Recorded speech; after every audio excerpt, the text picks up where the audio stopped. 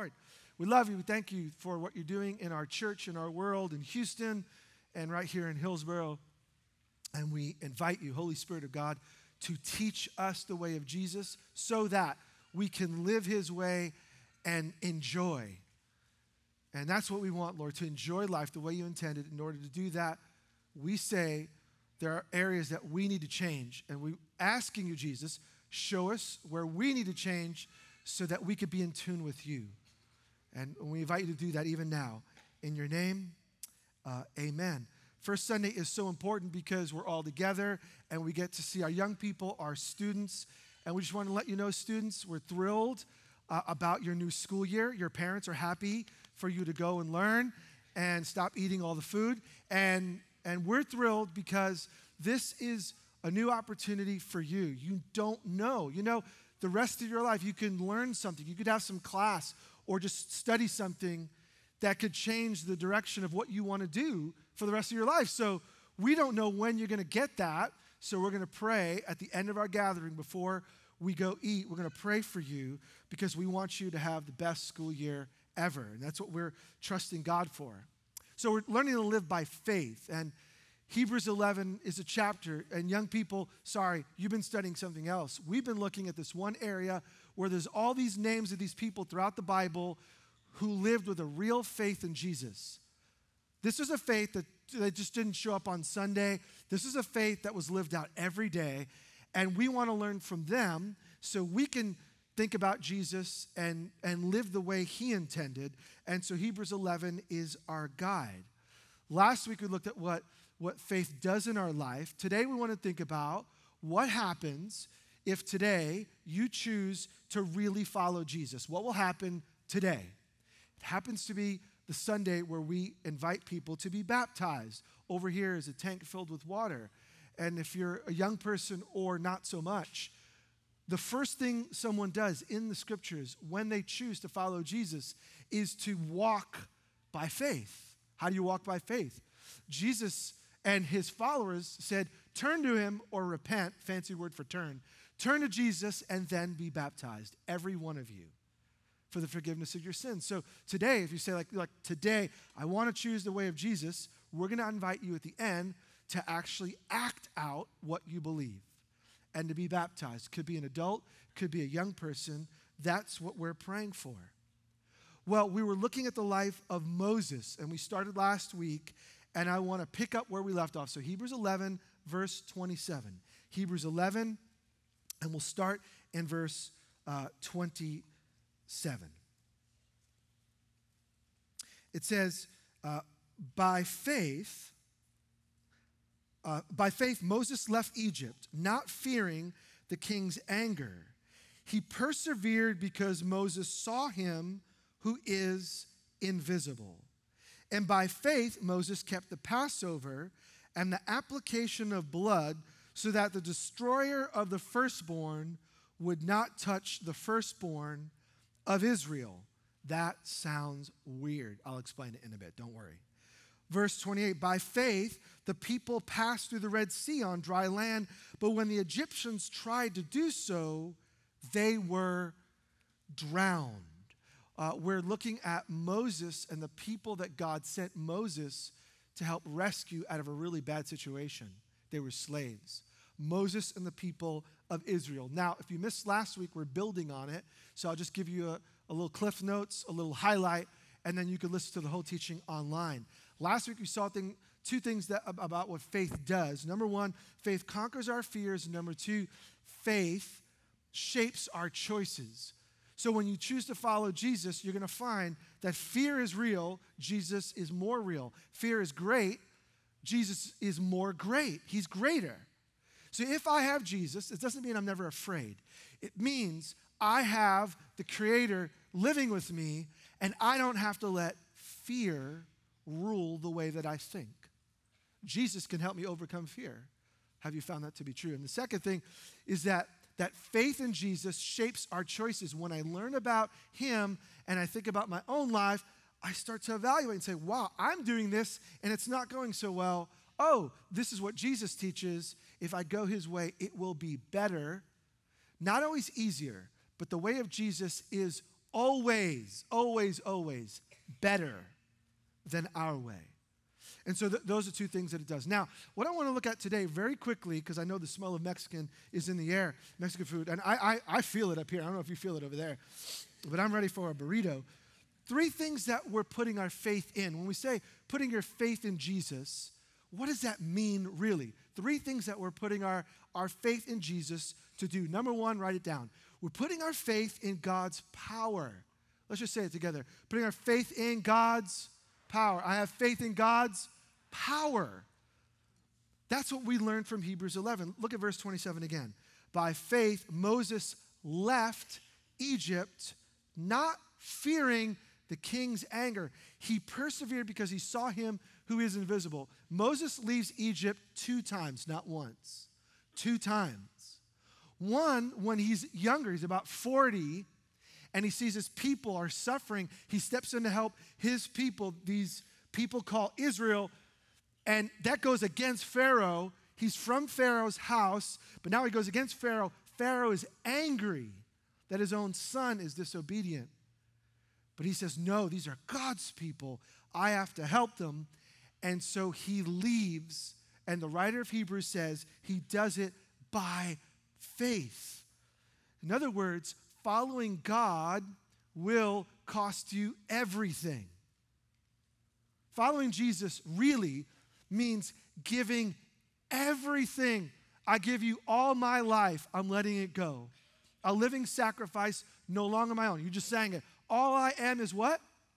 Yours. Doesn't mean that we do it in reality, because we all hold on to stuff. But what Jesus is saying to us is living by faith means saying, God, my life is yours. This world is yours. Whatever I've got is yours. I want to go your way even when someone else doesn't agree. So Pharaoh disagrees with the Creator God, and Moses says, I can either follow Pharaoh or I can follow the Creator. I'm going the Creator's way. And that's the challenge for you and me every day. To live by faith is to trust that God's power is more powerful than the culture. It's more powerful than what everyone else is doing.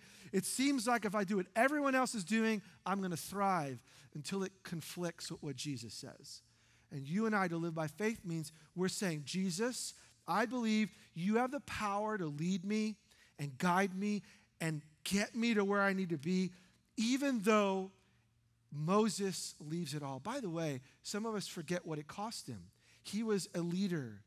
He lived in a great house. He had all the chariots. He had a personal chef, I'm sure. He had the best doctors. He was in charge. When he chose to follow God, what does it mean for him to have faith in God's power? He had no home. God guided him to a place to live. He had no job. God gave him a new job and a new opportunity. He had no family around him. God surrounded him with people, and it became his family. God gave him a wife. God gave him children. And here's what you need to know. When you choose to follow Jesus, it may look different. He went from a palace to a tent. He went from being the leader to a leader of dirty animals. He went from being the son of Pharaoh to working for his father-in-law, which is no sweet deal. I'm sorry, I don't care what you say. It's not. He had a hard job working for his wife's dad, and now he was in Egypt, the place everyone wanted to be, and now he's in a dirty hill country in the middle of nowhere. Everyone looks at Moses and says, "You're a loser." When you choose to follow the way of Jesus, the culture around may say you've lost, but God says you win. Faith in God's power to do everything God tells you he wants to do. So Moses leaves Egypt knowing God was going to use him to help bring these people that are in trouble to safety. And it seems impossible. But when God shows up, Moses has the power to go God's direction. So God tells Moses, when he's out in this desert little town, Moses, and he shows up in the form of a bush that's not burning. It's like amazing. And he's, wow, take off your shoes. This is holy ground. God's saying, like, I'm here. And God says to him, I want you to go to Egypt and tell Pharaoh, tell the boss, let my people go and worship me. Do you realize how hard this is for Moses? They want to they want to kill Moses in Egypt. And God says, I want you to go back. I've got something for you to do. And when you choose to follow Jesus, he may tell you to do some things that are really hard in your own strength. That's why we don't celebrate Moses. We celebrate God who leads Moses. And when you follow Jesus, everything is possible for you. Everything. God can do anything in your life. Why? He has all power. And everyone else may say, you'll never. Well, that may be true in your own strength. Moses has no money. He's got no friends that are going to help him. He's got no good name, but he's got God on his side. And friend, if you follow Jesus in school this year, it may seem like everyone's against you. It may seem like no one understands it. But if Jesus is with you, Jesus is everything you need. So we're going to learn to grow by faith and trust that God has power. So this is the phrase that the writer of Hebrews tells us. Moses saw him who is invisible. He didn't fear Pharaoh and what Pharaoh might say because he had a glimpse of what God is like. He had a sense of what God was doing in his life. And so for you and me, I've never seen Jesus like face to face. But I've seen what he does, and I've experienced his presence. And so just like Moses, you and I can trust God over our circumstances and over our situation. You could be 13, 12, 85, doesn't make a difference. Today, when you get a glimpse of who God is and what God is like, as we look at Jesus, you can become a person that walks by faith. Now, what does it take? Notice what it says in verse 27. Moses persevered. Now, what in the world does that mean? Some of us think Moses leaves Egypt, goes to Midian, this dirty town, and then God says 2 days later, go back. No. How long is Moses out in this town? How long? Those of you who know the Bible. 40 years. He leaves when he's 40, and it's another lifetime. By the way, students, 80 is old, okay? And I hope you make it there and beyond. Eat your vegetables and listen to mom and dad. You're going to be all right. So a whole lifetime goes by, and God hasn't done anything in Moses' life. But I want you to see this. Moses, by faith, trusts God all these years where it seems like nothing's happening. But you know what? Students and parents, what you're going to learn is when it seems like nothing's happening, God's working on your life. For 40 years, God uses his job and his family and the situation to shape the way Moses thinks. By the way, he grew up in a palace. How's he going to guide people through a very hot desert? Guess what? God gives him a job for 40 years taking care of animals in the desert. And when he's faithful in these little things, like doing his job well, God says, aha, I've got a man that I can trust, not just with the animals, but with people. In other words, Moses learns to live by faith by doing what's right over time. You see, friends, God is interested in your character. God wants to shape your personality. God wants to shape the way you think and the way you feel and the way you live. And when God gets a hold of your character and begins to change your behavior, you become the person that God can use. Now, how long does it take? For Moses, it takes a long time, which is so encouraging for the rest of us. God's patient, and God's loving, and God's consistent, and God's caring, and God sees, and God knows. And so don't you give up on God if you feel like he's not working fast enough. His process may seem slow, but he's got power. And he could rocket you back into the thing that he initially called you to really fast, and he can get the job done quickly if we trust in God's power. So Moses has faith in God's power. Now, I'm here to tell you, Jesus has great things for you. Whether it's in the school year or whether it's in your job or in your neighborhood or whatever, or just responding to the tragedies that are so prevalent in our world. It seems like you can't even open your app and see the news without realizing, wow, there's another mess. And we don't know where the world is going, and we don't know what the next headline is going to be But I don't have to live in fear, and you don't have to live in fear. God has all power, and he's shown it in Jesus. If I'm with Jesus, I have everything that I need for everything that I need. Isn't that good news? And you get to eat Mexican food. Did I mention that before? All right, that was the first one. Now let's read verse 28 for the second thought, and we'll work our way forward. The second thing I see is in verse 28. By faith, Moses kept the Passover and the application of blood, which sounds strange, so that the destroyer of the firstborn, which is even stranger, would not touch the firstborn of Israel. Let me just remind you, we want everything now. God's the one who's being patient with us. The second thing I need to have faith in is faith in God's protection. Faith in God's power, yeah, but faith in God's protection. Why don't you say it with me? Faith in God's protection. What happens is God sends Moses back. We know. He goes back. Does Pharaoh want to let these people go? Yes or no? No. Why? Free labor. They're working as slaves. Why would you let your slaves go? Then you're going to have to hire Egyptians to do the job that these guys are doing for free. So Pharaoh is saying, no, I'm not going to let them go. But Moses keeps hearing the same thing from God. You tell Pharaoh, I have come. Not Moses. God says, you tell him, God has come to set them free. Now, Pharaoh gets in a fight with God. Let me tell you, young people and everyone else, you don't want to mess with God. Here's why. He's loving, and he's kind, and he's gracious. He's also the creator of everything, and he always does what's right.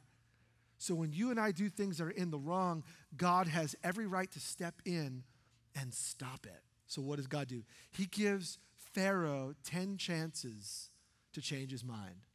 10 chances. 10 plagues come against. Terrible things happen in Egypt.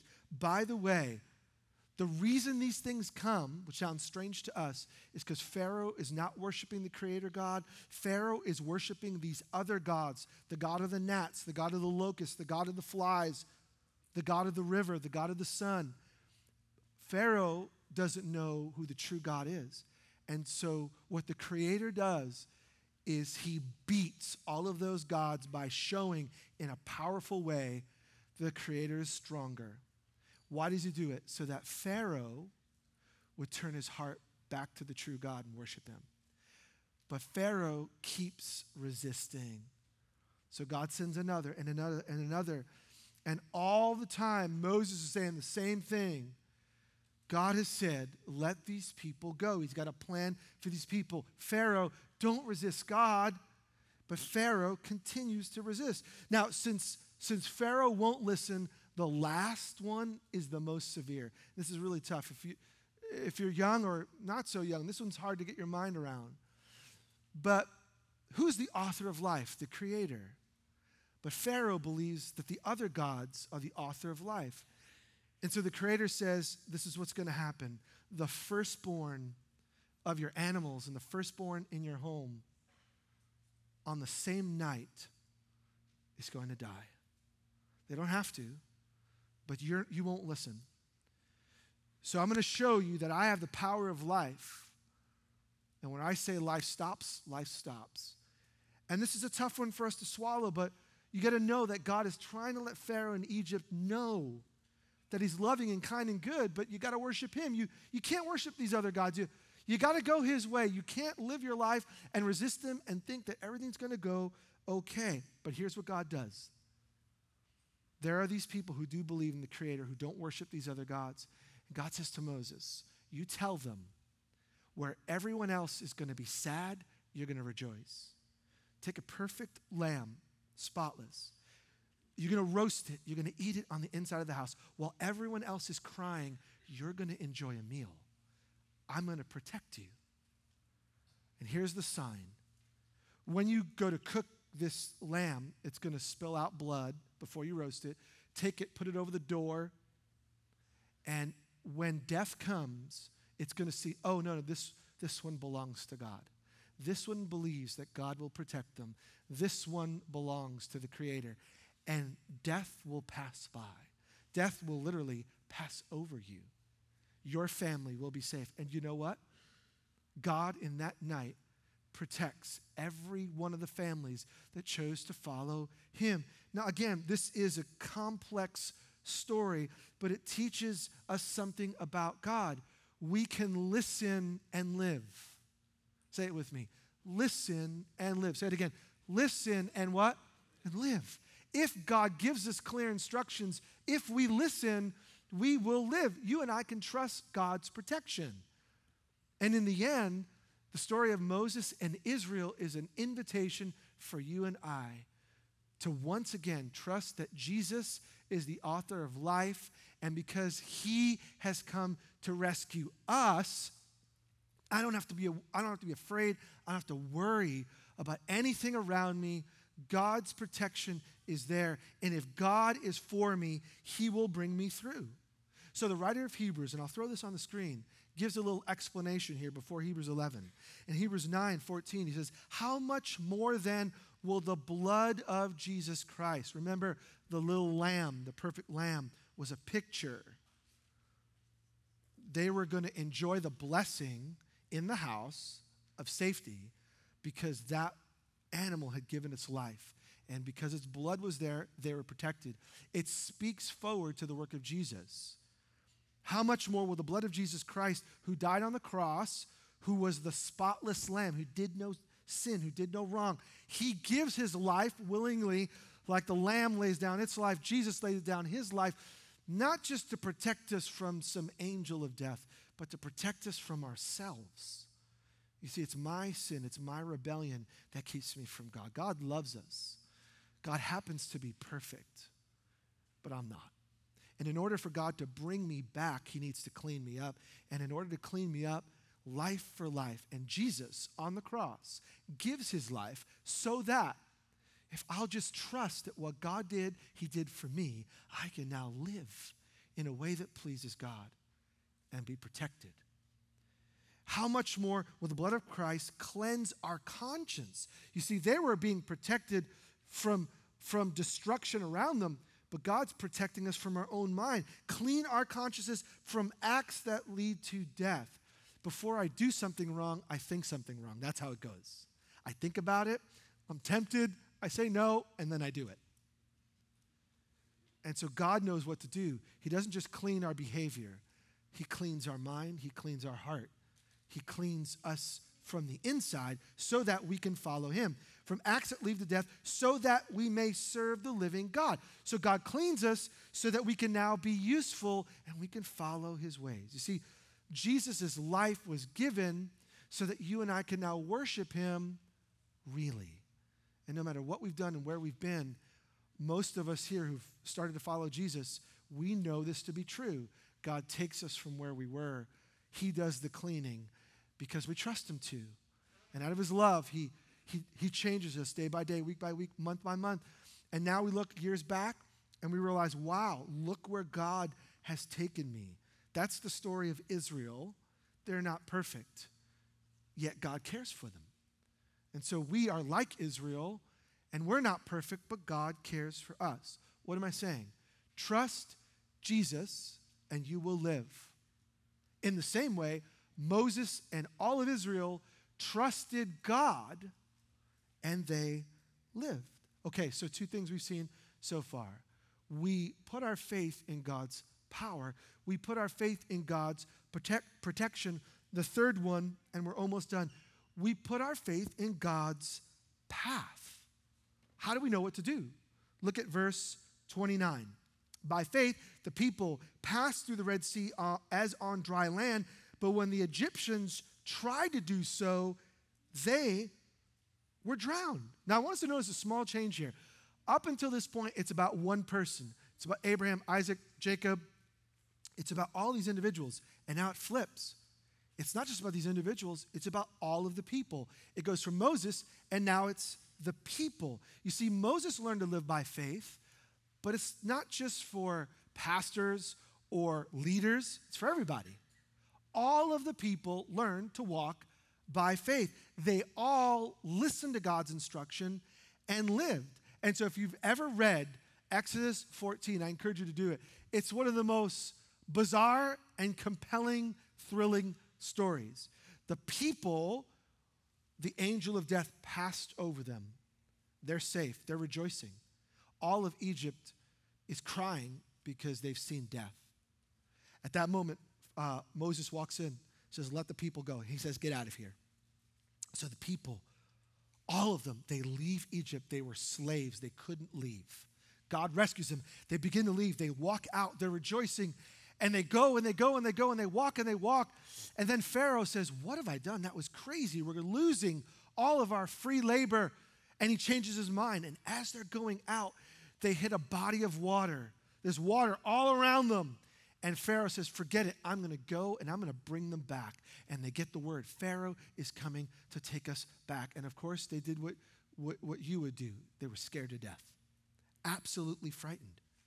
But look at what happens. Exodus 14:10. As Pharaoh approached, the Israelites looked up, and there were the Egyptians marching after them. And they were scared. They were terrified. And they cried out to the Lord. See, faith doesn't mean that you don't go through tough times, don't have scary seasons. It doesn't mean you're not afraid. It means you can respond differently in your fear. You could cry out to God. So they say to the Lord. They were terrified, cried to the Lord. Moses answered the people, don't be afraid. Stand firm, and you will see the deliverance the Lord will bring you today. The Egyptians you see today, you will never see again. In other words, they're not going to win. They're not going to take us back. The Lord will fight for you. You only need to be still. What do you do when you hit a situation and you realize there's no way I'm going to win? They have no military. The water's at their back. The army's at their front. And they realize there's no hope. Moses says, don't you be afraid. Trust in God. God will stand up for you. I think, to me, this is one of the most profound differences it means to follow Jesus. People may come against me for whatever reason. The culture, my job, my school, my teachers, students, they may be against what I believe about Jesus. I don't have to fight them. It never pays to react in the way people react towards you. It never pays. I can trust that God will stand up, and if he sees that I'm in the right, he will fight for me. And that's exactly what they do. And God opens up. How are they going to get out? This has never happened before. How are they going to escape?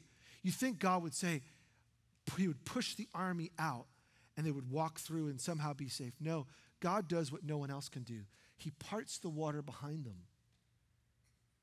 Parts it in two. So much so, they walked across the water on dry ground. And someone would say, well, that's a poetic metaphor and it speaks to God's goodness. Friends, this happened. God, you say, well, I don't believe it happened. Okay, then you might as well say God didn't create the heavens. Because you're telling me that the God who made the sun can't push a little bit of bucket of water out of the way? Someone say, that can't have happened. Well, if that can't have happened, then the earth and the universe couldn't have been created out of nothing, and that's exactly what the Bible says. God, in a fingerprint so that everyone can see it, pushes the water back. His people go through, and those who trusted him were safe. Now, by the way, those who went through thinking, oh, this is awesome, it's incredible, and didn't have any connection to God, they didn't make it. Those who had faith in God's power, those who had faith in God's protection, those who had faith in God's direction, his path. You see, it's not about coming and doing religious things.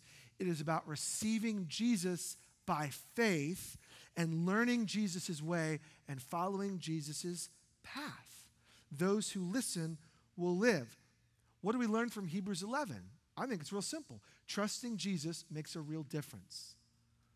It makes a difference at school, and it makes a difference at home, and it makes a difference at work. And so everyone's going to go through tough seasons. Students, you're going to go through some hard times in school, maybe because some people are not following Jesus and they don't behave like you do.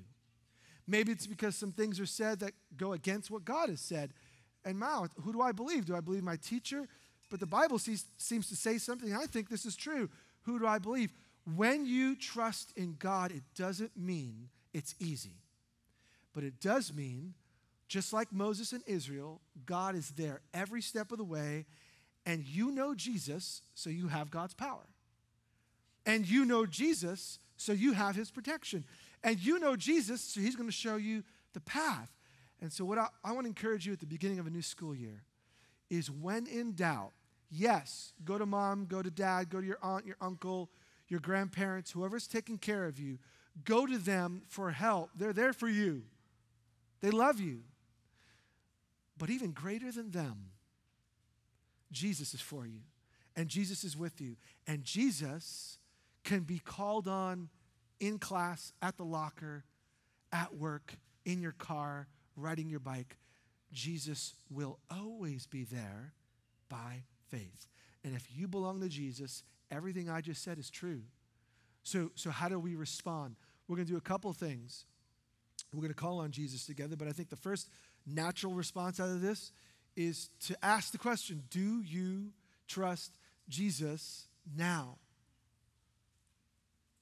I mean, all of us, like, we're here at a church building, and some of us read the Bible, and some of us listen to music that's Christian in nature, but are you trusting Jesus now? If not, here's the good news. God brought you here this morning to remind you of his love and to tell you things are not right between you and him.